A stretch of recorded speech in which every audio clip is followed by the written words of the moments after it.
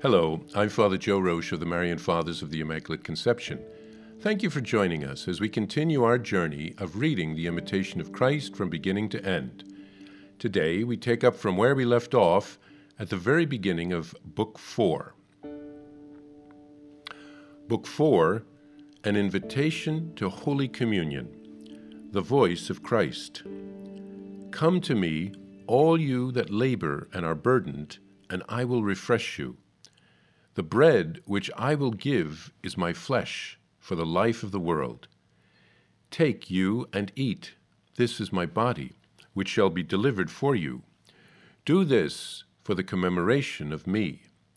He that eateth my flesh and drinketh my blood abideth in me, and I in him. The words that I have spoken to you are spirit and life. First chapter, the great reverence with which we should receive Christ, the disciple. These are all your words, O Christ, eternal truth, though they were not all spoken at one time, nor written together in one place. And because they are yours and true, I must accept them all with faith and gratitude. They are yours, and you have spoken them. They are mine also, because you have spoken them for my salvation. Gladly I accept them from your lips, that they may be the more deeply impressed in my heart. Words of such tenderness, so full of sweetness and love, encourage me. But my sins frighten me, and an unclean conscience thunders at me when approaching such great mysteries as these. The sweetness of your words invites me, but the multitude of my vices oppresses me. You command me to approach you confidently, if I wish to be part with you, to have part with you, and to receive the food of immortality, if I desire to obtain life and glory everlasting.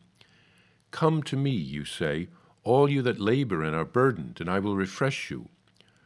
Oh, how sweet and kind to the ear of the sinner is the word by which you, my Lord God, invite the poor and needy to receive your most holy body.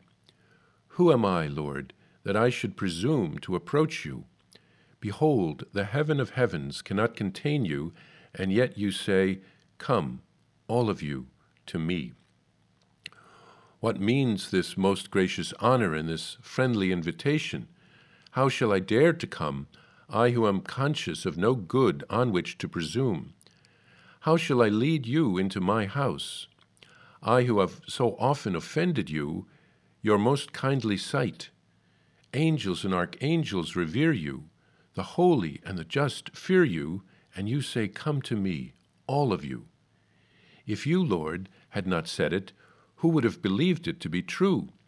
And if you had not commanded, who would dare approach?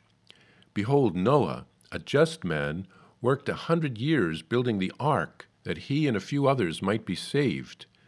How then can I prepare myself in 1 hour to receive with reverence the Maker of the world?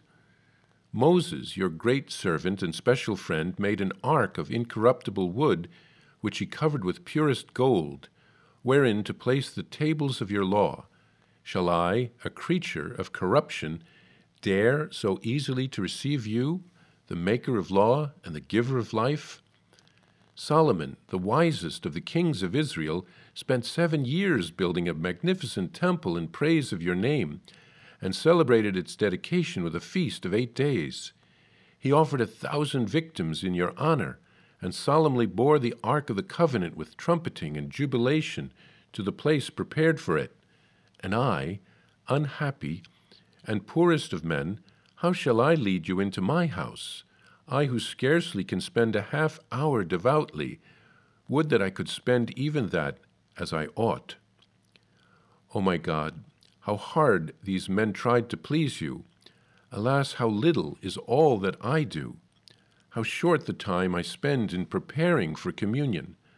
I am seldom wholly recollected, and very seldom indeed entirely free from distraction.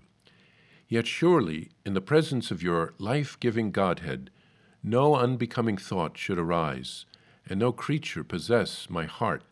For I am about to receive as my guest not an angel, but the very Lord of angels. Very great, too, is the difference between the Ark of the Covenant with its treasures and your most pure body with its ineffable virtues. Between these sacrifices of the law, which were but figures of things to come, and the true offering of your body, which was the fulfillment of all ancient sacrifices. Why then do I not long more ardently for your adorable presence? Why do I not prepare myself with greater care to receive your sacred gifts, since those holy patriarchs and prophets of old, as well as kings and princes, with all their people, have shown such affectionate devotion for the worship of God?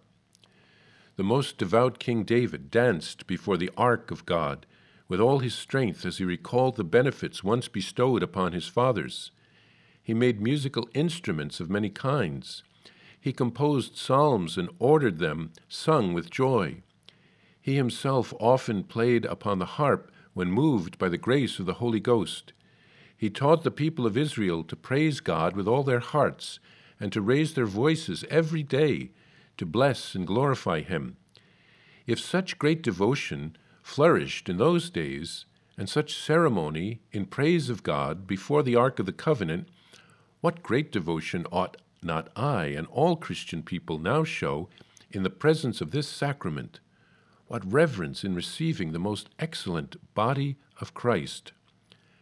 Many people travel far to honor the relics of the saints, marveling at their wonderful deeds and at the building of magnificent shrines.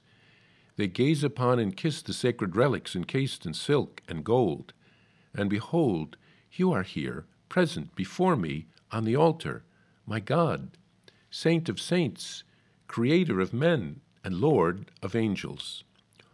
Often, in looking at such things, men are moved by curiosity, by the novelty of the unseen, and they bear away little fruit for the amendment of their lives, especially when they go from place to place lightly and without true contrition. But here, in the sacrament of the altar, you are wholly present, my God, the man, Christ Jesus, whence is obtained the full realization of eternal salvation, as often as you are worthily and devoutly received. To this, indeed, we are not drawn by levity or curiosity or sensuality, but by firm faith, devout hope, and sincere love.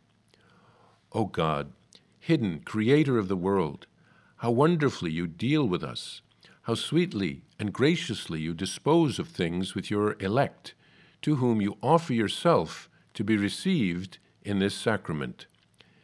This indeed surpasses all understanding. This, in a special manner, attracts the hearts of the devout and inflames their love.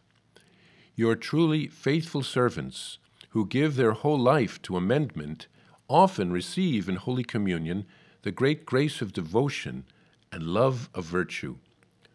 O the wonderful and hidden grace of this sacrament, which only the faithful of Christ understand, which unbelievers and slaves of sin cannot experience.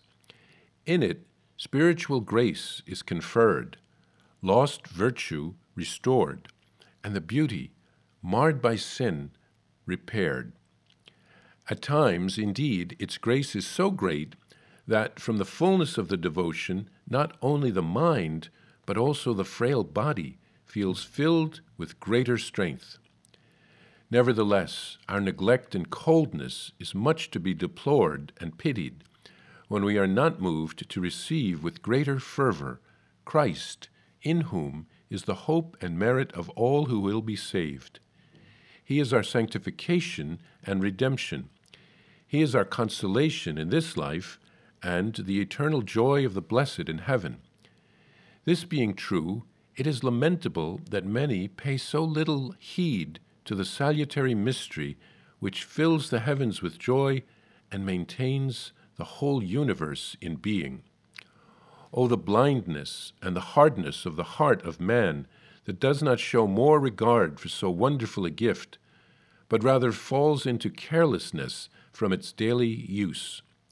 If this most holy sacrament were celebrated in only one place, and consecrated by only one priest in the whole world, with what great desire do you think would men be attracted to that place, to that priest of God, in order to witness the celebration of the divine mysteries?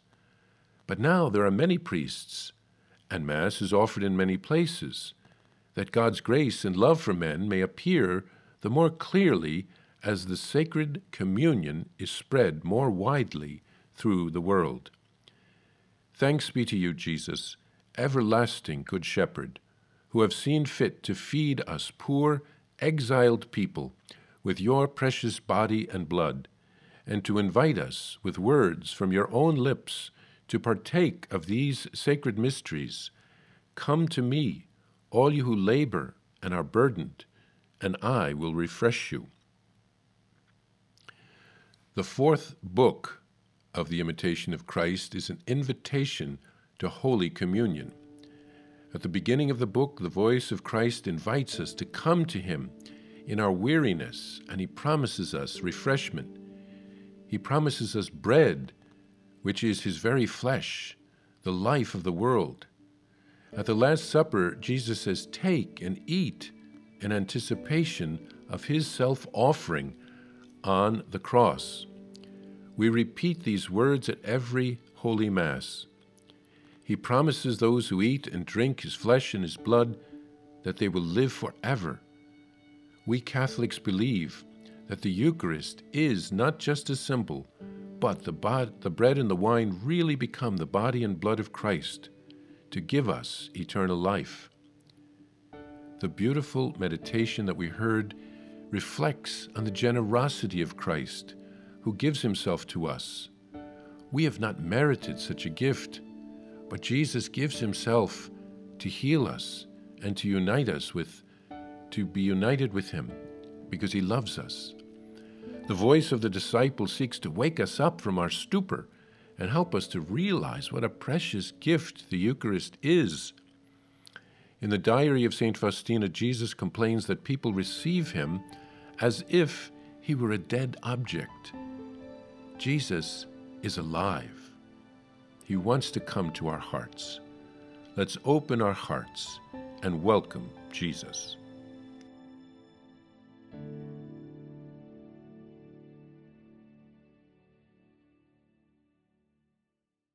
Hello, I'm Father Joe Roche, the Superior General of the Marian Fathers of the Immaculate Conception, and I'm excited to let you know about my new daily podcast entitled Venerable Casimir and Our Lady, which will be launching on October 21st, 2023.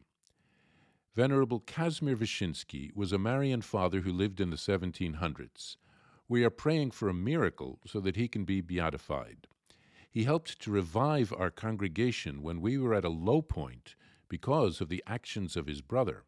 He rewrote a Latin handbook by a Jesuit on the 10 gospel virtues of Our Lady. He called it Morning Star, so that lay people would be able to understand it, to imitate Mary's virtues, and to grow in holiness. To access the podcast, simply visit divinemercyplus.org or search Venerable Casimir and Our Lady on Apple Podcast, Spotify, or on whatever podcast platform you prefer. I'm also happy to share with you that you can order a copy of Morning Star on shopmercy.org. That's shopmercy.org. Simply search the phrase Morning Star on shopmercy.org, and you can order a copy of the book today.